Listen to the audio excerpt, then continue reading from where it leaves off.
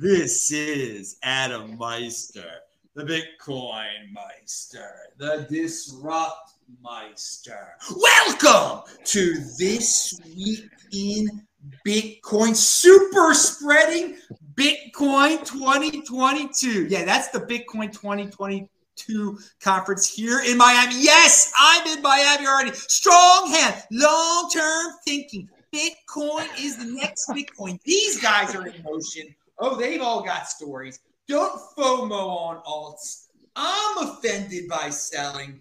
This is where the big boys play. Okay, dudes, it is the last day of freaking March.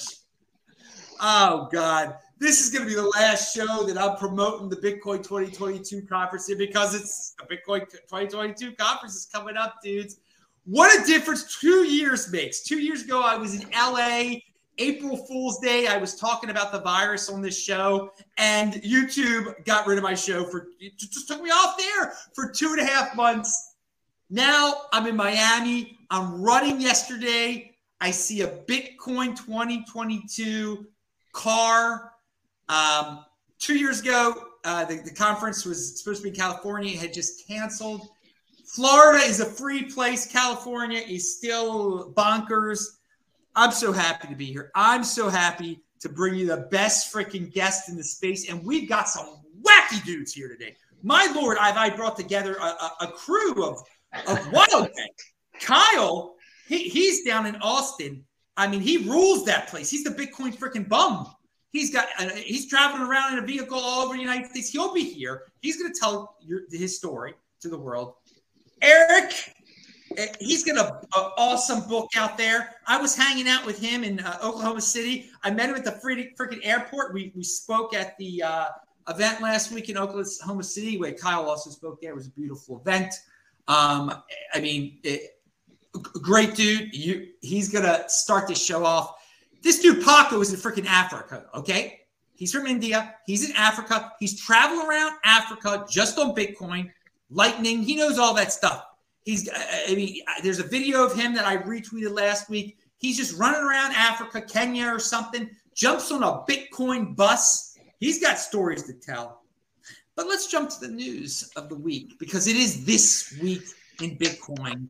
And yeah, come to Miami, use the Bitcoin, my code, Adam10. It's linked to below. I'll give you the official promo later because I got to do that. They pay the bills around here. And speaking of paying the bills, I'm not doing another show until we can raise 34 more bucks. If I never raise 34 more bucks, we're never doing another show. I don't care. I've been doing these shows for so long. I'm just living my freaking life, dudes. Pound that like button. What was I going to say? Okay, so the news of the week. What was the biggest news? Well, on Tuesday, this dude, you heard of him, Chris Larson before. I don't give a darn about that. He's so rich from owning Ripple. Good for him. If people want to buy that nonsense, I think they're insane. It's pre-printed nonsense. But hey, it's got some freaks out there. But he's paying along with Greenpeace and some other people out there. I don't know who the heck's funding this darn thing. But it's the ultimate proof of stake fund. It's saying, oh, we love the environment. We're creating a campaign where we're gently nudging Bitcoiners to encourage Bitcoin to skip to become a proof of stake. You know, right now, of course, Bitcoin is proof of work. It made some headlines. It is linked to below.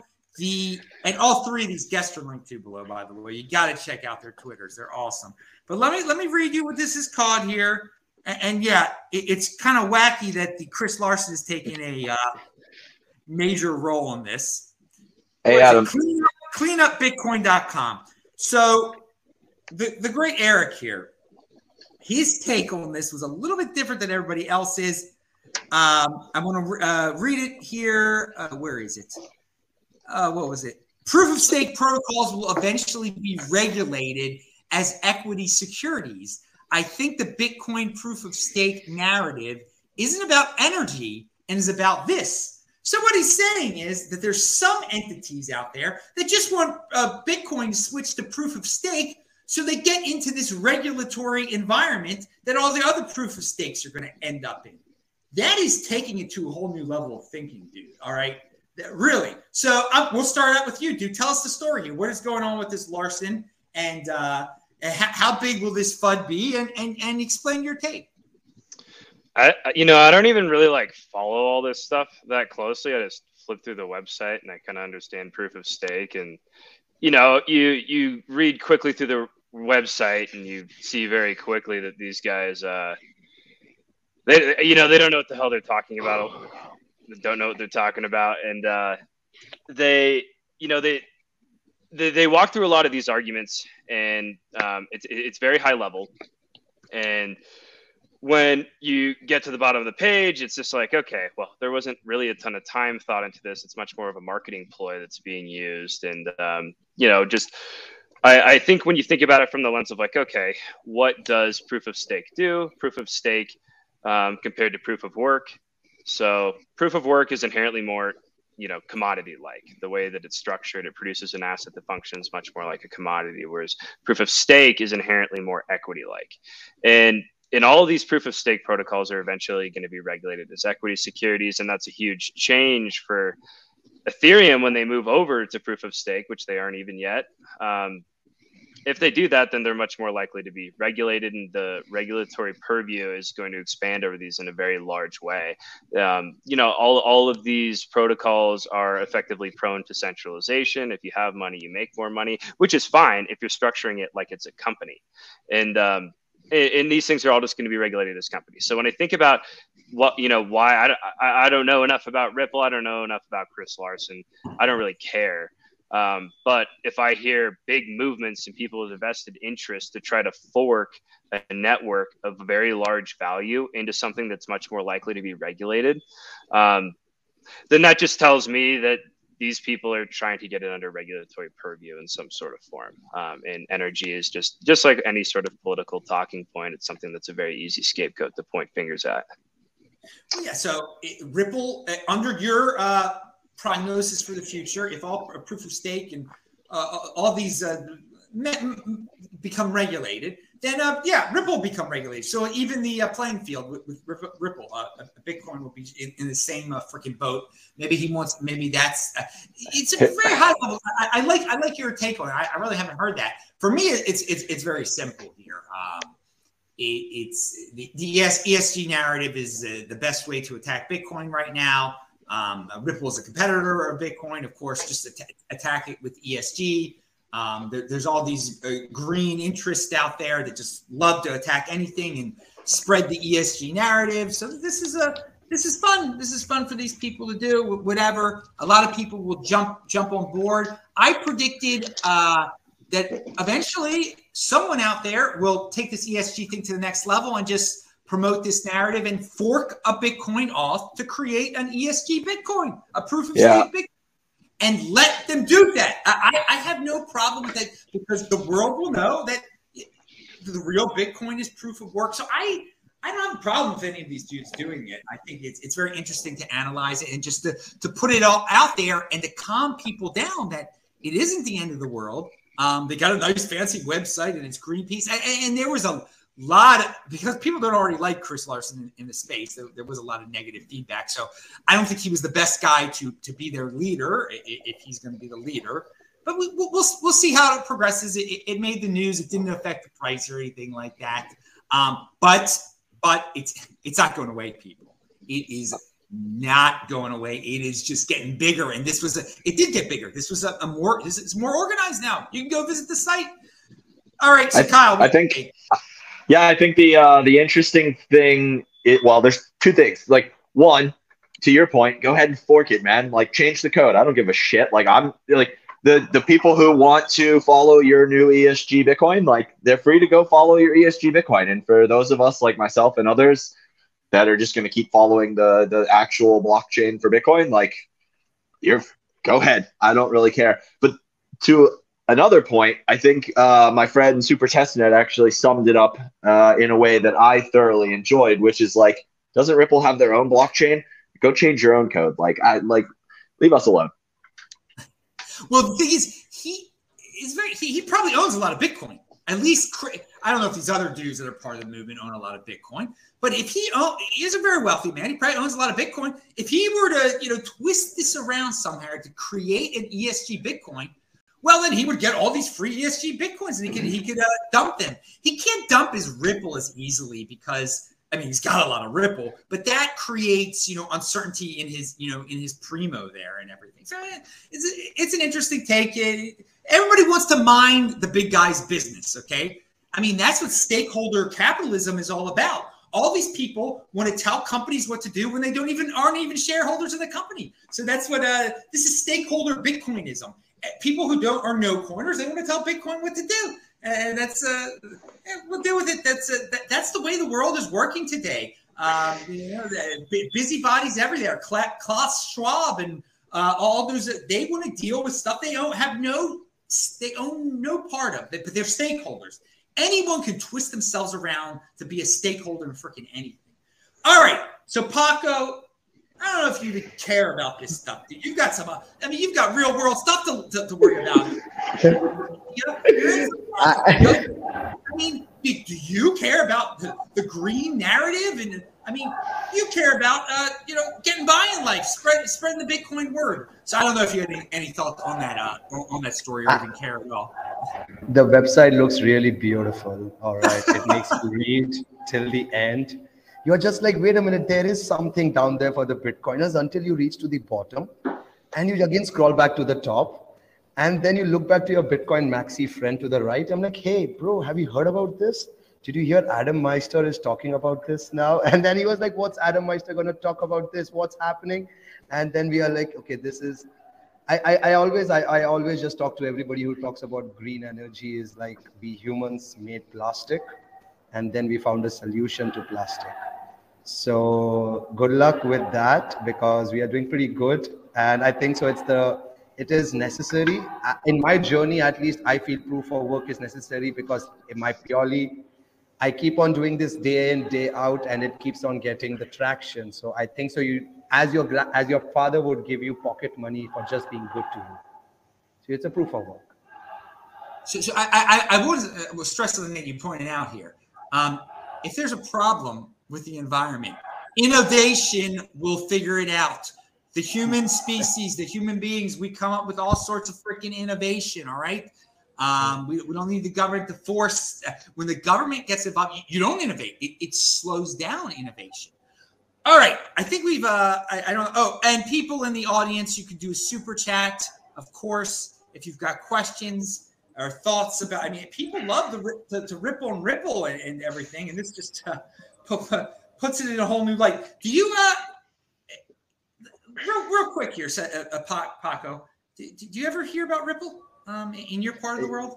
Yeah, it's called XRP Army. I came across an XRP Army guy in Cambodia, and he was just telling me how XRP is going to go big, and he was sitting with a BSV guy, and I was like, oh my God, how do you guys find each other? The misfits find each other. And I was just there, and I'm like, all right. In the end, I ended up paying for my bill with Bitcoin, and I'm like, all right, you take it up in Japan, we'll take it over all around. All right. One of the things Ripple people say is that it's small and fast and whatever. You're using Lightning Network, so tell us what you're doing.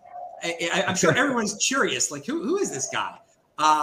He's traveling around freaking Africa and from India. So tell us your story real quick. Namaste, everyone. My name is Paco. I'm from India, and I'm traveling 40 countries in 400 days by just using Bitcoin. The purpose of the journey is to show there is mass adoption and mass awareness, and to show through my daily vlogs that humans are really kind.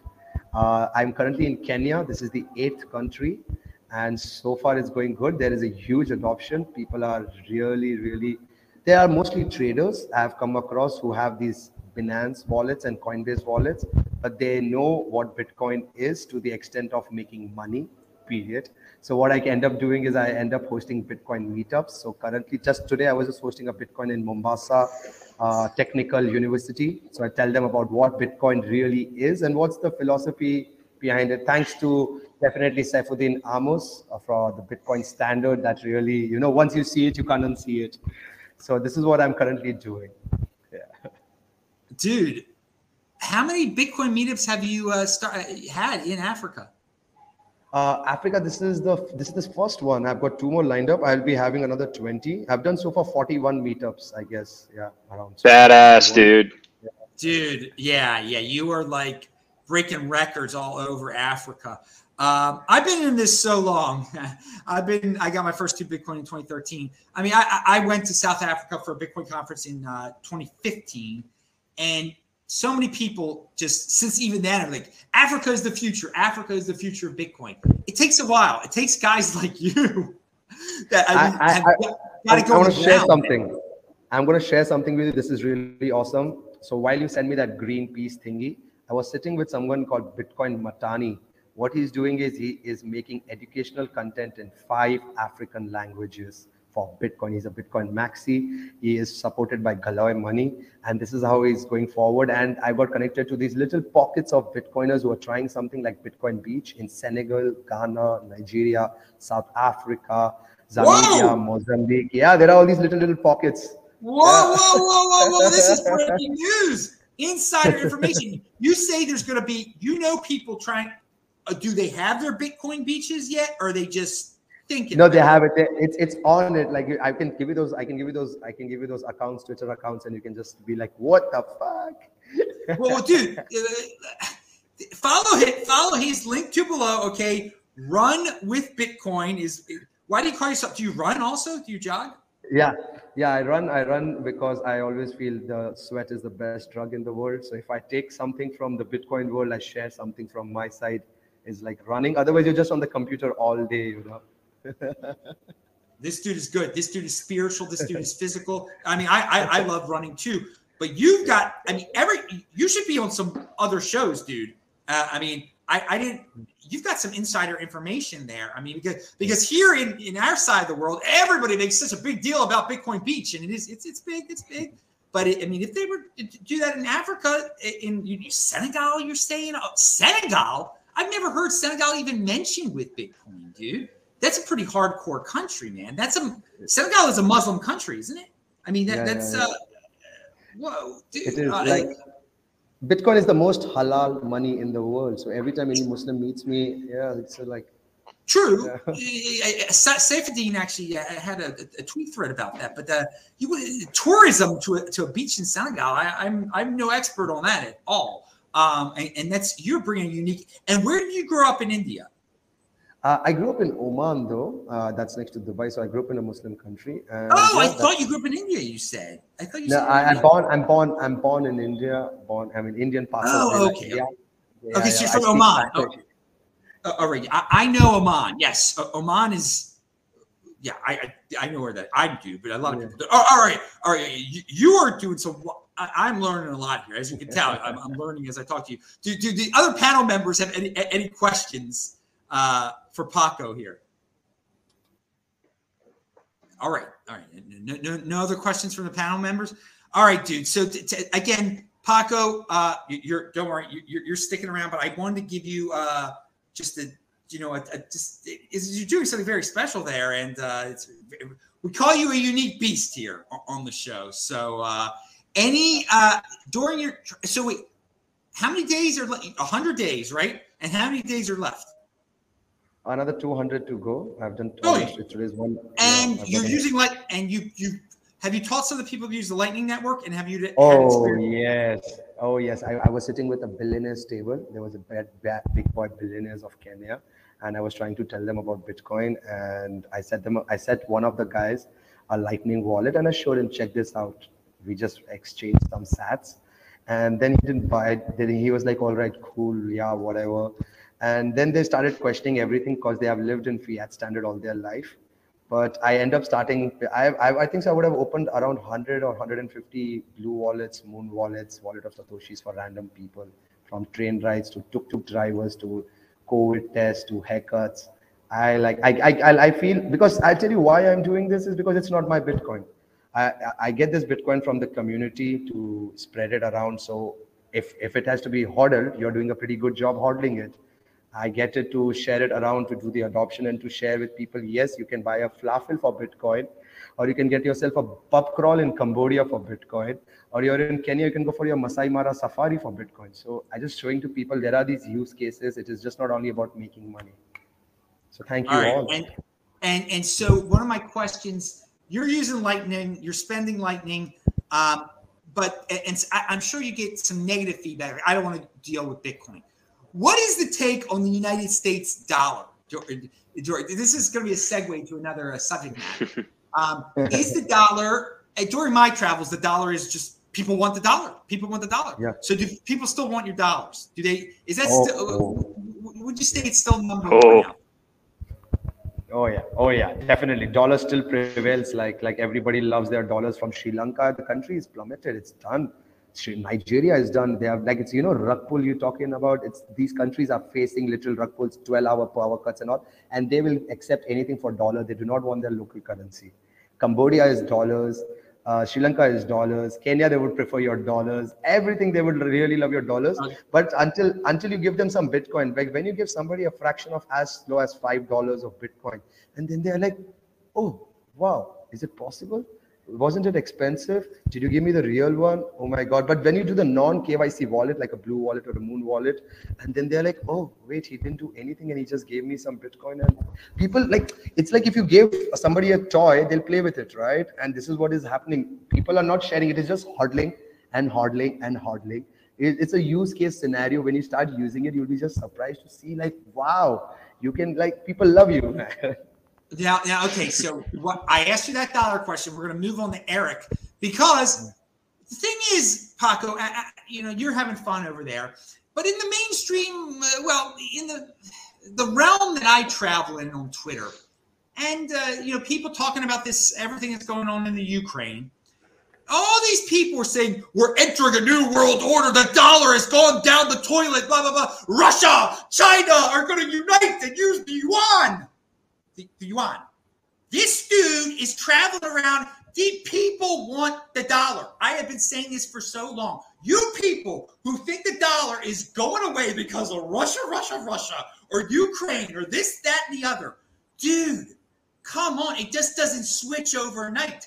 Some people are such self-hating Americans. They want to see there are a lot of people outside the United States that just want the dollar supremacy to go away. It's not going away anytime soon. Dudes, people want that dollar more than their trashy African or Asian or whatever South American currencies, all right? The dollar is a brand. The dollar ain't going away. And yes, it is awesome that people are being taught Lightning and all and Bitcoin. That stuff's hard. I mean, it takes a dude traveling around freaking Africa like that. So Eric has a tweet out there. While Bitcoin is entering the geopolitical main stage, it's important not to be naive about your near-term expectations. The dollar is a deeply entrenched system.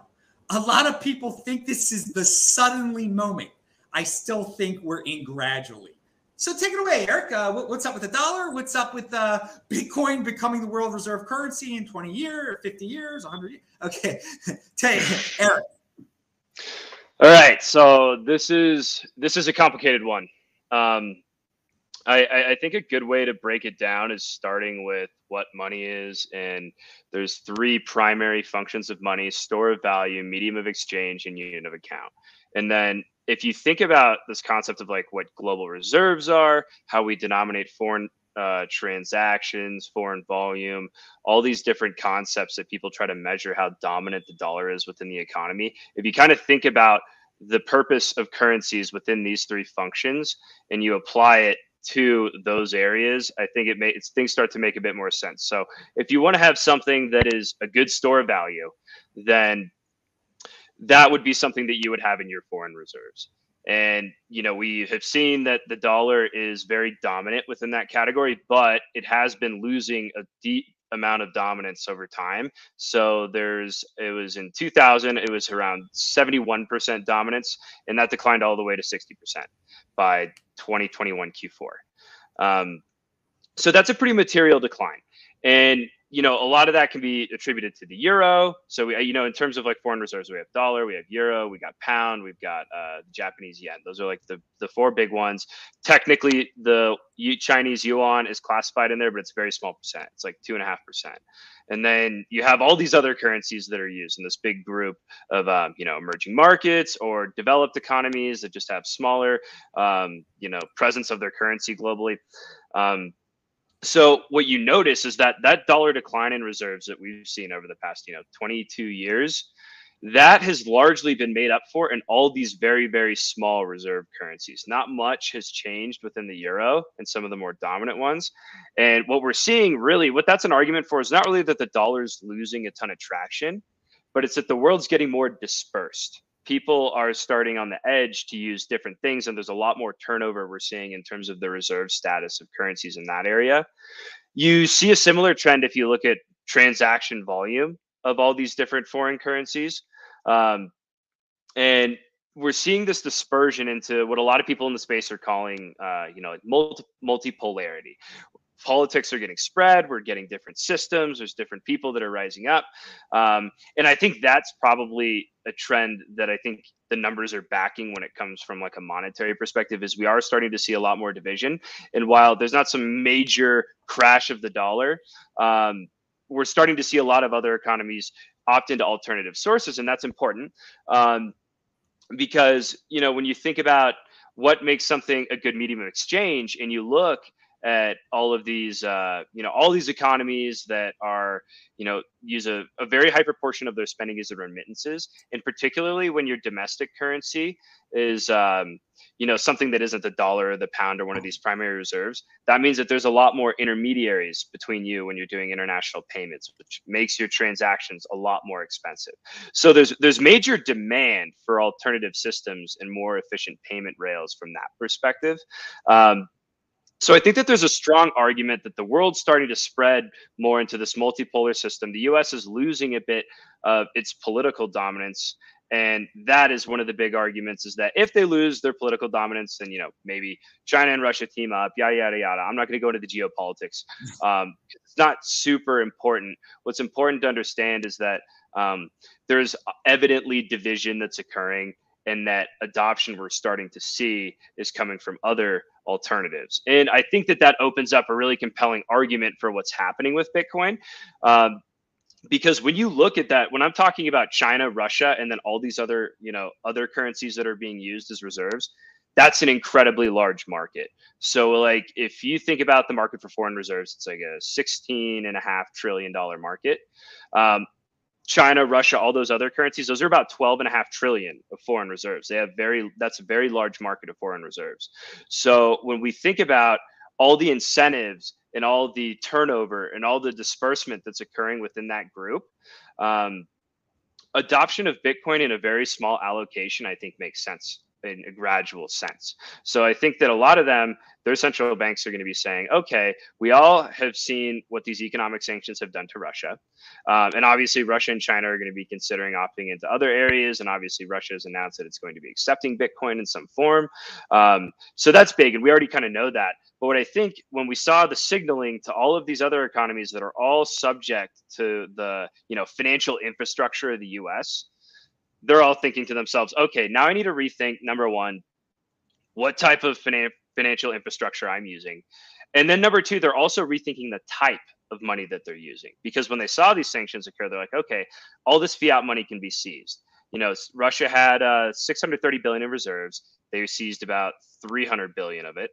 And it's things like gold and harder money that people are starting to go back towards. So we're kind of seeing also, I'd say the broadest trend is this, decrease in trust within the system. People are trusting less, they're trusting credit less, and we're starting to move back towards commodity money. That's an incredibly favorable trend towards Bitcoin. I think gold is going to be a primary winner of that, but I think Bitcoin is going to be capturing a large market of that. And then the trend of wanting to have alternative payment rails, that's going to be another huge piece. And I think when you consider the size of all of these smaller economies aggregated around the world, that's a huge market. It's the majority of the market.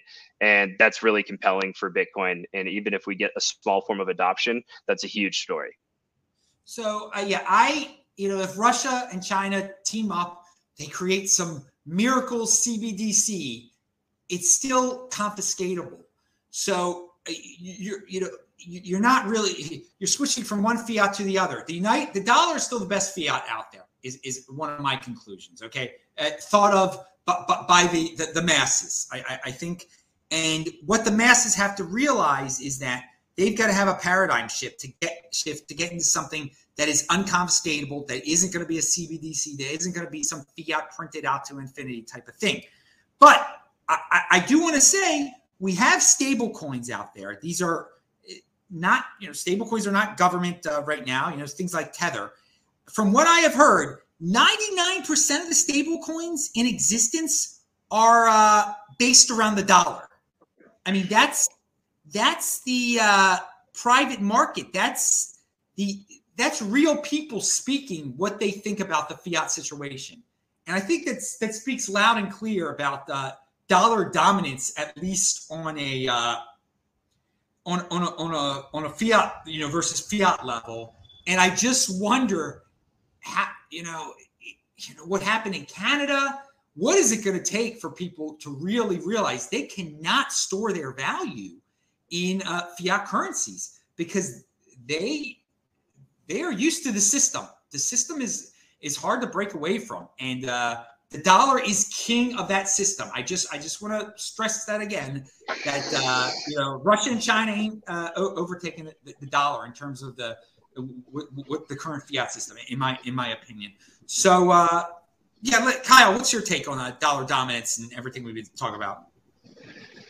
I think the conversation around a lot of these like giant superpowers and the kind of financial infrastructure, as far as kind of like explaining to the average person who has yet to kind of really take a dive down the rabbit hole, or to even particularly like see the kind of broken nature of the system in places like the US, where it's obviously kind of still most clearly favorable to be holding all of your value inside of dollars, as like the financial infrastructure has benefited us well here. The narrative that I've been kind of seeing most effective at kind of communicating the value of Bitcoin is to kind of like get outside of the technical stuff, to get outside of the geopolitical stuff, and just literally get down to human value, right? So what is money? If we talk about what is money, the way I've been looking at it is money is literally my life's energy stored in a tool that is supposed to be most representative of my energy, like my time, my resources, my energy put into a tool that is understandable amongst everyone else for what my value represents. And that's kind of been working a lot. Like this whole idea that 1 equals 1, and that's kind of the system that makes Bitcoin's value proposition work, is that like mathematics doesn't seem fallible. I always tell people, I joke, I'm like, I'm open-minded enough that maybe like some place way out in the future, we evolve to like a species that's so intelligent we realize 1 doesn't actually equal 1. But for right now, it seems very likely that 1 will equal 1 forever. And if we can build a foundational value system on top of that, everything on top of it is just that much more effective. Because unfortunately, what we're in now is a value system that someone else controls. It's human versus mathematics, right? And I don't know any human being I've ever met that is like less fallible than mathematics. So I've just been trying to touch on this idea that the value system is really what's important here. It's like, forget all the geopolitics, forget all of the technicals about how it works. Let's just break down what the value proposition of Bitcoin is. And the value proposition is that it's just based on truth, and it's verifiable truth. So people seem to get that. It's pretty simple. It's the security truth machine. Pound that like button. Well, you gave yourself a good segue to explain what you were doing in Austin and traveling around and everything, because you broke down how, you're not technically trying to explain it to people. You're trying to get a one-on-one situation that they can relate to and everything. So you are spreading the Bitcoin word all over the US. And tell us your story.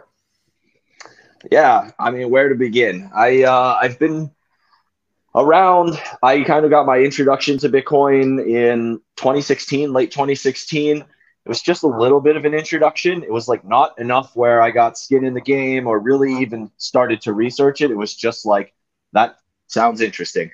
And over the next 4 years, I kind of did my stint around the world. I did some traveling across the US. I did a year backpacking around the world. And everywhere I went, I'd run into somebody just randomly that would be like a little conversation about Bitcoin that would turn into 2 hours, 3 hours, 5 hours long. It's like, a professor in San Francisco, a hostel owner in Romania, a business major, just like traveling the world as well. And every single one of these conversations started to add this like philosophical depth to my kind of understanding of what Bitcoin was. The pandemic hit in 2020, and I watched all of my friends just start doing crazy shit with money. And I started trying to tell them, like, guys, I don't know everything there is to know about Bitcoin, but I know that this is the exact moment it was built for. You should probably buy some. And I started looking more heavily into it myself late 2020, when I actually finished building out the FedEx truck that I turned into a tiny off-grid house that I currently live in. Once I finished building that, I came into a small inheritance.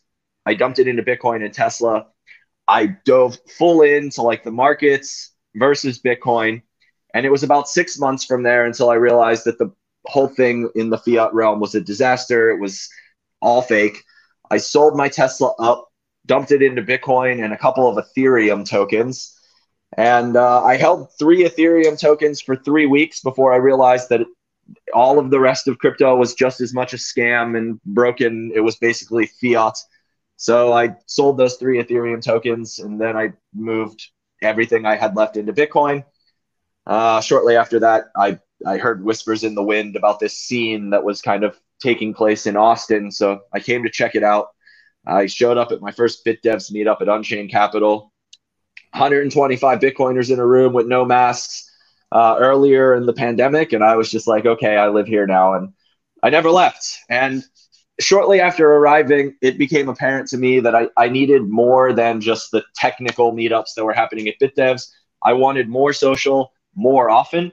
So we launched the Austin Bitcoin Club, basically a place where Bitcoiners could just get together, eat tacos, drink beer, and kick it with other Bitcoiners. That kind of got me plugged into a community that basically told me what they wanted. And the recurring themes very early were, we want to get developers together. So I took that idea, I started running with it, and from that thought process came PlebLab, which is our attempt at basically bootstrapping a pleb-built, pleb-driven Bitcoin Lightning Accelerator program here in Austin. Dude, Lightning, dude, you're bringing it. And you, I believe at the event in Oklahoma City, you're anti-toxicity, right? I'm not anti-toxicity. I have been trying to work through this narrative, but I think there was a core group of people who were aggressive in the need for the building of the security model for Bitcoin for many, many years, right? And some of those guys were the original toxic maximalists, if you will. The thing that I'm anti is what's kind of come from that is what we used to have was this core group of people who were toxic and yet articulate. And what we've kind of moved into is a handful of really vocal people, especially online, that have taken that kind of that toxic maximalism that was articulate, and they've moved towards toxic maximalism that has no articulation at all. They're not talking about the ideals that were articulated over here. They're just parroting like this hyper aggressive narrative of like, fuck you, sorry, just like don't literally, it's just nonsense. There's no actual depth of conversation around why the security and the privacy models are all necessary and a valid and like necessary part of the Bitcoin ecosystem.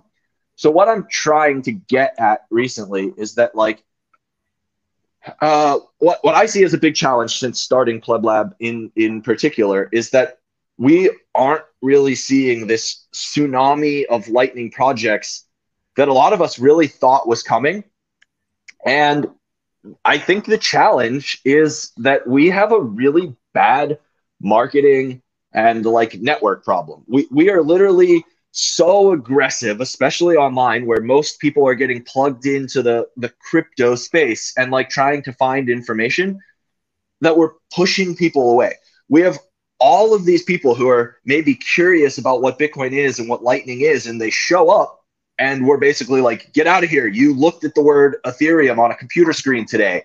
And that's really not a great approach. We've all been through our kind of shitcoin phase, right? And we should meet people where they are. Not everybody needs to be a 100% maximalist the day that they arrive.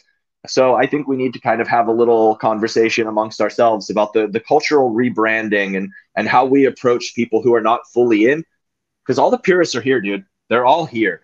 And the kind of interface that's now reaching out to the kind of non-full Bitcoiner community, a lot of that community is just like aggressively attacking people, and it's not doing us any favors. You looked at Ethereum's word today. It's the Bitcoin Inquisition. That's what I call it, the Bitcoin Inquisition. Well, you are awesome living out of a FedEx. I mean, yeah, tell me about that truck. Yeah, tell about how did you do that? So when I moved to California in 2016, I left in like a little Ford E350, threw like a mattress on the floor, built a bookshelf, took my dog, and hit California. When I got back from my year abroad, I had given that vehicle away. It was broken down. It's actually the pinned tweet on my Twitter page is like, it talks about like, we're coming up on 3 years now, but like 3 years ago, I got back from my trip abroad and I was living in that broken down van parked behind a company I had used to work for in a tweaker neighborhood next to a dumpster filled with dog shit. And I was like, this is definitely not going to work. So I got plugged back into San Francisco. I got plugged back into like a monetary kind of system, saved up some money, and I bought a FedEx truck. It was a 14-foot cab FedEx truck. I had it for 3 months and was like slowly working on it when the pandemic hit. And at the time, I was kind of plugged into a 16-person community that I kind of built out in San Francisco. Even before Bitcoin, community was kind of my thing. I'd say over the last 5 or 6 years, I have really kind of taken on a lifestyle that is a community activist, really. Like I don't believe there's much more that's more powerful than community. So 3 months in, I get this FedEx truck, the pandemic hits, my whole van life community kind of uproots out of San Francisco. And I no longer had access to like a school with a shower and like locker rooms and like all of the resources that came with like a functioning city. So I got hyper aggressive with building out the van. I ended up with a full-size shower, a full-size fridge freezer, got 18 solar panels up on the roof. And I just kind of pulled from my friends' experience. A bunch of them had done several different build outs of van lifing vehicles out in San Francisco. So at this point, it's just a fully off-grid, fully functioning 14-foot cab FedEx truck. It's a very small studio apartment, if you will. It's awesome. That is so cool. And that's why you got the name Bitcoin Bum at first, because you were kind of, is that how it came about? You were like a bum, quote unquote. Yeah. Well, the idea was that twofold. Like, one, I have actually lived like a bum. I lived in a broken down van in a tweaker neighborhood next to a dumpster filled with dog shit. And the second side of that coin is like, a bum can also be somebody who spends an inordinate amount of time on one subject, right? Like a ski bum. Well, I am a Bitcoin bum. I spend an inordinate amount of time hyper-focused on this one thing, which is Bitcoin. So it's twofold. Dude, it will be great to see you again. Maybe I'll see the truck we'll talk about what you're doing in Miami. And dude, Austin is on fire. I guess at the end of the show, you could talk more about Austin too. I mean, or Texas is on fire. Florida is on fire in terms of Bitcoin. It's great in these states. Well, is California losing out? Again, 2 years ago, things were so much different before all this nonsense started. And Florida, Texas, the people that make up those places and move there have really stepped up. I'm so pumped. I'm so pumped for the event. Use it, Adam10 discount code. And by the way, dudes, we Oklahoma City, we did well in. Bitcoin Day is having an event in Sioux Falls, South Dakota. Yeah, I'll be speaking there May 21st. That is linked to below. But if we're talking about bums, let's talk about the President of the United States real quick here. He is the eyes of a $5 billion 2023 revenue. Okay, he wants to tax everybody. It seems like, he's got this budget. He's got some planned. It's not going to get approved, but a way to tax unrealized capital gains. That'll fail. But one aspect of his targeting of Bitcoin people or crypto people, whatever you want to call them, Uncle Sam seeks to increase revenue by requiring United States residents to report any holdings in offshore accounts above $50,000. So for all you jackals out there that keep your Bitcoin on foreign exchanges because you got to flip it and do all this stuff, and they're finding out about it. Okay, that is they're going to be able to get. I mean, I thought they'd already be able to get you for that. And for me, this story about Biden and everybody wanting to figure out ways to steal money from Bitcoiners and unrealized capital gains. I mean, it's expected. But there's certain things you can do, people. Why are you keeping your money on a foreign exchange to just flip it to play some games, to buy a Cardano?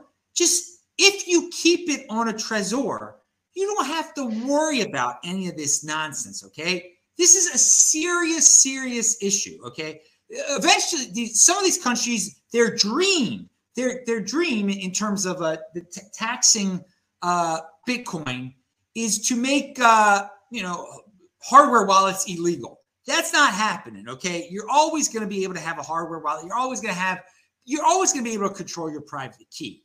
But the CUCKs out there, they just rely on these third parties. You're going to get what you deserve. Okay, all right. It's an easy target to come up with ways of taxing your and stealing from the government, stealing from you if you're keeping your Bitcoin on a third party exchange, whether it be in the United States. It's super easy. But I mean, again, this you're keeping it in a foreign country, we get to tax you at an even higher rate. So I don't know if you heard about this at all, panel. Eric, any thoughts on this? I have not read into details of it, so I can't really opine yet. All right, it's good. I have a question. Is Trezor is that like a French version of like a Trezor? Is that? It's the way people from Baltimore pronounce it, baby, because I got an accent up the yin yang. It's not going away despite being well off and having the best education money can buy. From generation to generation, the Meisters still have their working class Baltimore accent. Pound that like button, baby. I'm representing Baltimore wherever I go. 1983 World Champion Baltimore Orioles. All right, let's take this to the next level. People, do not keep don't keep your money on exchange. Don't keep your Bitcoin on there. They're coming up with all sorts of creative ways here. All right, let's talk about Eric, your book. You were promoting it. Tell us all about your book, how people can get it and everything. All right, Meister. Yeah, you can get it on Amazon. And just a quick overview. I come from like a financial background, economics background. And when I was getting into this space, there wasn't really literature out there that I thought really put together the right perspective, particularly for people who like to think about Bitcoin from that framework. And just in general, I wanted to write something that was, the book that I'd wish I'd been given when I kind of first started off. And it covers money, it covers how our banking system works, it covers how Bitcoin works at a bit more technical level than average, which I think is really important, especially if you want to come work in this space or get really involved. And then I like to keep it pretty measured. So I like to talk about a lot of the criticisms of Bitcoin in the book and discuss which ones are valid, which ones aren't, and why that is. And, generally most popular criticism, they're the result of a lack of like fundamental understanding in how Bitcoin works. But there are valid criticisms, and a lot of those I think can be resolved by long-term growth in the protocol, or there's just a lot of uncertainty about the future and some of the incentives that Bitcoin will provide and how that'll ultimately change. So that's pretty much it. You can get it on Amazon. You can follow me on Twitter at Eric Yakes, ERICYAKES. And, I like to talk about, I talk about serious stuff Adam referred to me as an academic earlier, so I'm going to start lowering the vocab a bit if that's the direction I'm going. I try to make things as simple as I can, and not, I think brevity is the best way to communicate. And I also like to tell jokes, and I kind of troll a little bit. So tell people the name of the book, man. Oh yeah, The Seventh Property. That's the name of it. All right, now follow him on Twitter to be able to find out all the stuff. What are you gonna be doing in Miami? Oh, I'm gonna be partying big time. I'm doing a book signing on Thursday, and that will be at 11 a.m. Thursday. It's in the Bazaar, is all I know right now. I'll be tweeting out details later. So if you're interested in the book, come meet me in Miami. Come get it, and I'll sign it for you. All right. And do you expect price controls in the United States anytime soon? Since we were talking about the bum beforehand. Yeah, absolutely. You really think we're gonna? Well, the thing is we already have them. We already do have price controls in a variety of different ways at a federal and state level. I think what a lot of people mean is, are there going to be like broad sweeping federal level price controls implemented on major markets like commodities and things like that? I think that we'll probably get to that point. Yeah. My Lord. My God. Yeah, they don't learn their lessons. I mean, I don't. Well, hopefully it can be delayed so long we'll have a new federal leader that won't go down that path. That's my hope. All right. And speaking of and Bukele, speaking of leaders, is speaking at Bitcoin 2022. I'm sure you're very excited about this, Kyle. I know I am. Well, sort of. And has he lost his mind, by the way? I want to, you guys all see him on social media. Has he taken it too far, the president of El Salvador? To be honest, I'm honored to be on like such an amazing list of people speaking at Bitcoin conference.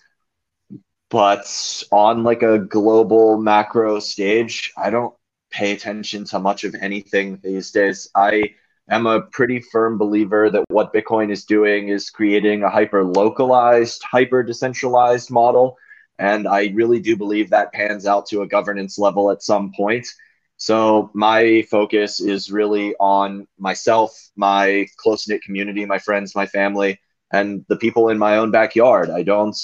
I'm like all for people trying to go out and spread adoption in different states and different countries, but I am kind of hunkered down in Austin right now, and I believe that a handful of places that just kind of show that it works and show that it can actually take hold sends that message out to the rest of the world. So at this point, I don't pay attention to any of it. I don't pay attention to the federal government in the U.S. I don't even really pay attention much to what's going on in Texas. It's like my goal is to create the first city-state, the Citadel city-state of Austin, and secede from Texas on a Bitcoin standard.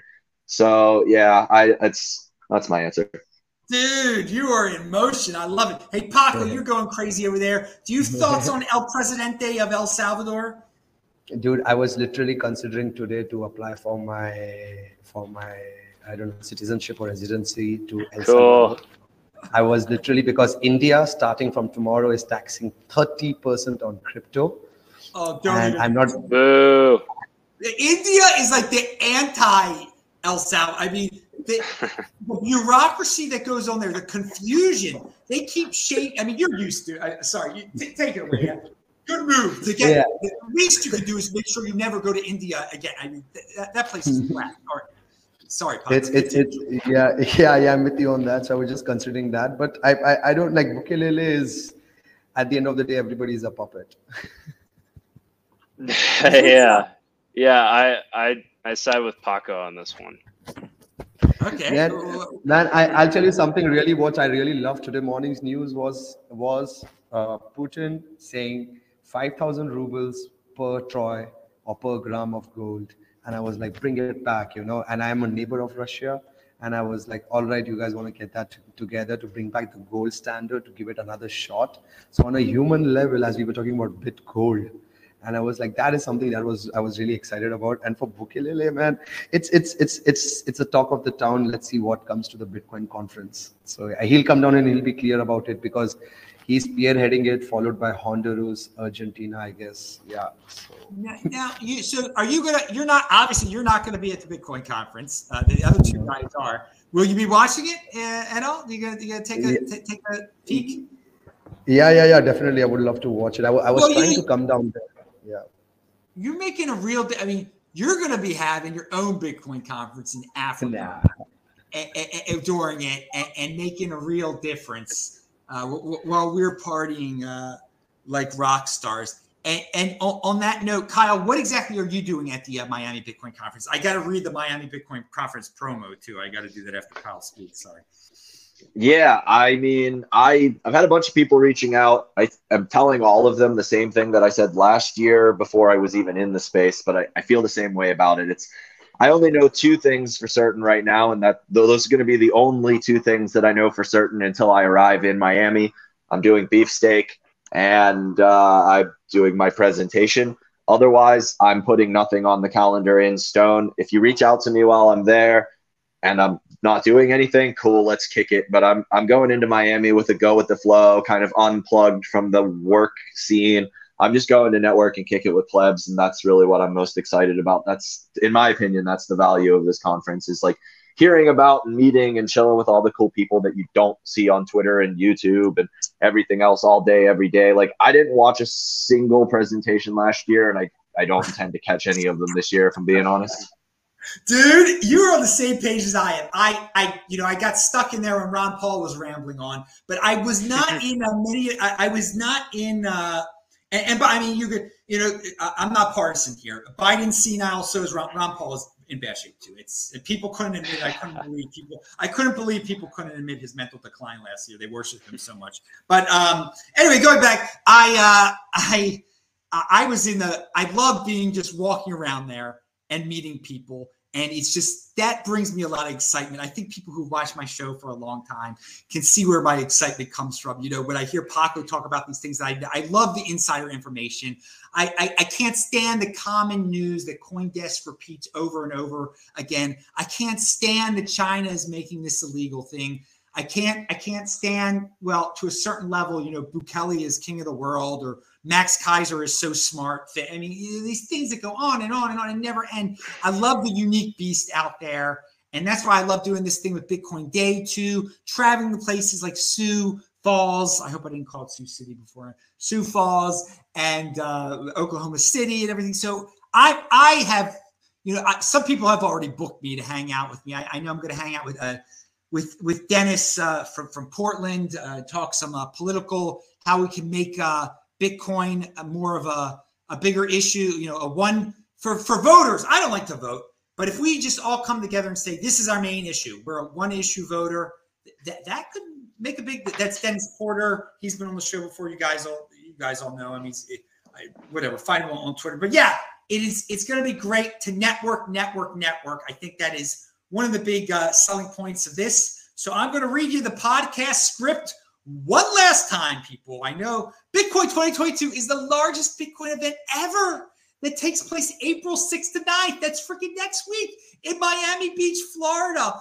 And by the way, guys, I've never been to Miami Beach in my life. I've been to Miami, but I've never crossed that bridge because it costs money and I didn't feel like it, and I don't need to see that touristy stuff. But I got to do it. Next week, got to do it. All 4 days will be packed with exclusive content, exciting announcements, and an incredible lineup of expert Bitcoin speakers and leaders. Day one is industry day for those who are looking to build a Bitcoin business or career. That's for you big spenders out there that want to, meet all the superheroes of Bitcoin that own billion-dollar businesses. Others. Day 2 and 3 are general conference days. We're all going to be there those days. The three of us, Paco will be in Africa, featuring speakers like El Salvador El Presidente Nayib Bukele, who we just talked about, who's promoted a big surprise. U.S. Senator Cynthia Lummis of Wyoming, who's going to be there. Thought leaders like Jordan Peterson. That's going to be pretty awesome, isn't it? And hang on, I lost my track there. Michael Saylor, who everybody worships. Elizabeth Stark, Jack Mallers, Adam Back, hundreds more. The conference caps off with the world's first and largest Bitcoin music festival. That'll be on Saturday. and it's headlined by all these people I don't know. It's 3 times larger than last year. It sold out last year. It's going to be like 30,000 people there. Use the Adam10 discount code for 10% off. And yeah, I read the entire thing. That's the last time I got to read it, dudes. All right, let me see what other stories we got to cover because we got to get out of here. We're at the hour mark. Yeah, that's it. All right, we'll talk about Paco. Give us your final words. Tell us some stuff that you've been doing. How people can reach out to you. Anything. The floor is yours. Because you got to spread the word. More people got to find out about you, man. All right. First of all, thank you so much for having me on the show. Thank you. What you can do is, like, if you give someone a car, the person will drive it. If you give that person Eric's live streaming is on. Go on, baby. Yeah. All right. So as I was saying, like, so give some person that some Bitcoin, so the person can get that Bitcoin and do their research about it. You can follow my journey on Twitter, Run with Bitcoin, or on YouTube channel. It's called Paco de la India. Thanks to the entire Bitcoin family around the world. I'm really excited to go to Austin now because he's just told me really cool stuff. Thanks to you all that this journey is possible because it's purely crowdfunded campaign. So the website is called support.runwithbitcoin.com. So if we can partner up or if we can do something to keep this journey going and spreading the word of Satoshi Nakamoto. Namaste. You're doing amazing on the ground work out there. I hope you can make it to Austin in America one of these days. I don't know what insane restrictions we'll still have then, or what insane restrictions we still have now for a person who has your what's it called? Your visa, your passport. I don't know what they're saying. all sorts of crazy rules. I don't know. How many passports do you have? You've got a couple, right? I've lost 2, damaged 1, so I'm like kind of in a situation. Oh my! The joys of traveling around the world, people. My Lord. Okay, let's go to Austin and Kyle real quick. Tell us some insider information about Kyle, about Austin. Anything you want to share? Well, firstly, Paco, when you arrive, man, reach out. We'll make sure you have a good time. What we're doing, probably the easiest way to reach me is Twitter at @the_Bitcoin_bum. If you are a developer looking to build cool projects and want to get plugged into the best Bitcoin building ecosystem on planet Earth, move to Austin. Reach out to us at pleblab.com. We're always looking for wizards crafting magic stuff with their magic code. So, yeah, and then we'll see you in Miami. All right, dude. All 3 of these guys are linked to below. A reminder. Also, I forgot to say, I linked to below. It says, watch this tweet of mine. It's a little summary of the proof of stake attack on Bitcoin, the proposed energy FUD stuff. It's a real quick 2-minute one. All right, Eric, you got the final word here, man. What are you doing? Anything you want to add to the story here? You got to have something to promote. Yeah, I mean, look, I'm not gonna really promote anything, but everybody watching, if you're new to this space, if you're in, I think since I've been involved, the number one thing was just pursuing your curiosity in the space and really diving all the way in. So I encourage anybody listening to also do that. It's there's a lot of purpose in this area. All right. Short but sweet, baby. That's it, dudes. There are no more topics to cover. I don't think there are, at least. I'm not going to check my notes. I'm Adam Meister of Bitcoin Meister to Disrupt Meister. Subscribe to the channel. Pound that like button. I'd say Shabbat Shalom. I'll say Shabbat Shalom. Tomorrow is Friday, but it's not. Usually we do this show on a Friday. That is it. I had no idea what I'm going to do another show. And because of that, I feel awesome. I feel free. I made a commitment to Bitcoin Magazine to do these shows every week. I did these shows every week. I've got conviction. But I'm really going to love not doing these shows. You guys can find me on Twitter. I'll do short little videos and stuff. Who knows when you're going to see me again? Well, you'll see me in person, definitely, in Miami this next week, all over the place. Look for me running on the streets of Miami. And then I'll be in South Dakota. I'm doing the Bitcoin Day tour. I'll be in your city, Denver, Charlotte. Who knows where? We're traveling all around the place. So I just want to thank these guests. You're on a very special show. This is going to be the last for a while. So you're a unique beast, and I'm really proud of bringing you. These guys have never been on my show before, and I tried throughout this, doing these shows for Bitcoin Magazine. I never brought you a repeat guest. I brought on so many new people. I love bringing new names out there to the general public, to all you guys. And I know most of you want to see naked women and fancy sets and graphics and want to see the same people over and over and over again.